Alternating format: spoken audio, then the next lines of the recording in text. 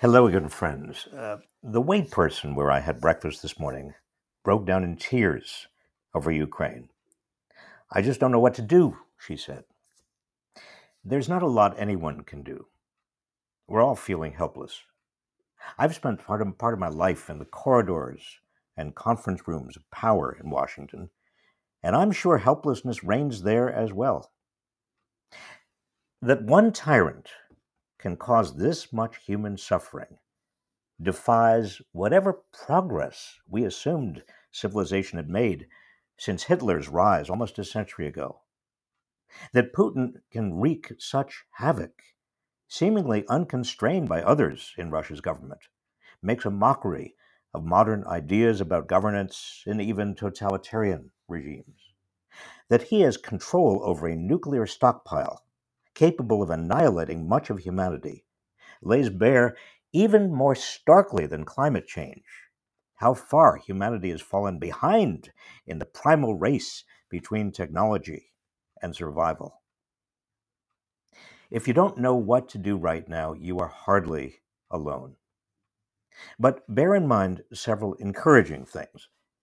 The rich nations of the world that still practice democracy are exercising a unity of resolve not seen in decades. Thankfully, as well, we in the United States have as president a person who is sane, thoughtful, and experienced. Beyond this, there's no reason to suppose that the grim calculus behind mutually assured destruction, which has so far prevented a nuclear holocaust, has changed. Finally, by all accounts, Putin is not having an easy time of it. The people of Ukraine are mounting a fierce resistance. He cannot win this war. Even if he establishes a puppet government there, the resistance will continue. So, back to the question, what can you do? Well, I think there are four things. First, you can contribute to Ukrainian relief efforts. I'm listing below several organizations that I trust.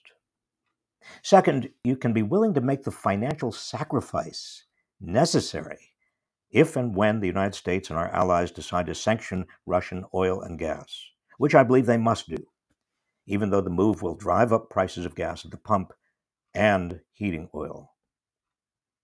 Third, you can urge your members of Congress to open America's borders to Ukrainians fleeing Putin's war. Fourth and finally, whatever your political persuasion, you can put aside your anger and frustration with Americans who disagree with you on other issues and recognize our shared commitment to democracy and human rights and our mutual loathing for the aggression we're witnessing in Ukraine. Bearing witness to this calamity should, at the very least, enable us to come together.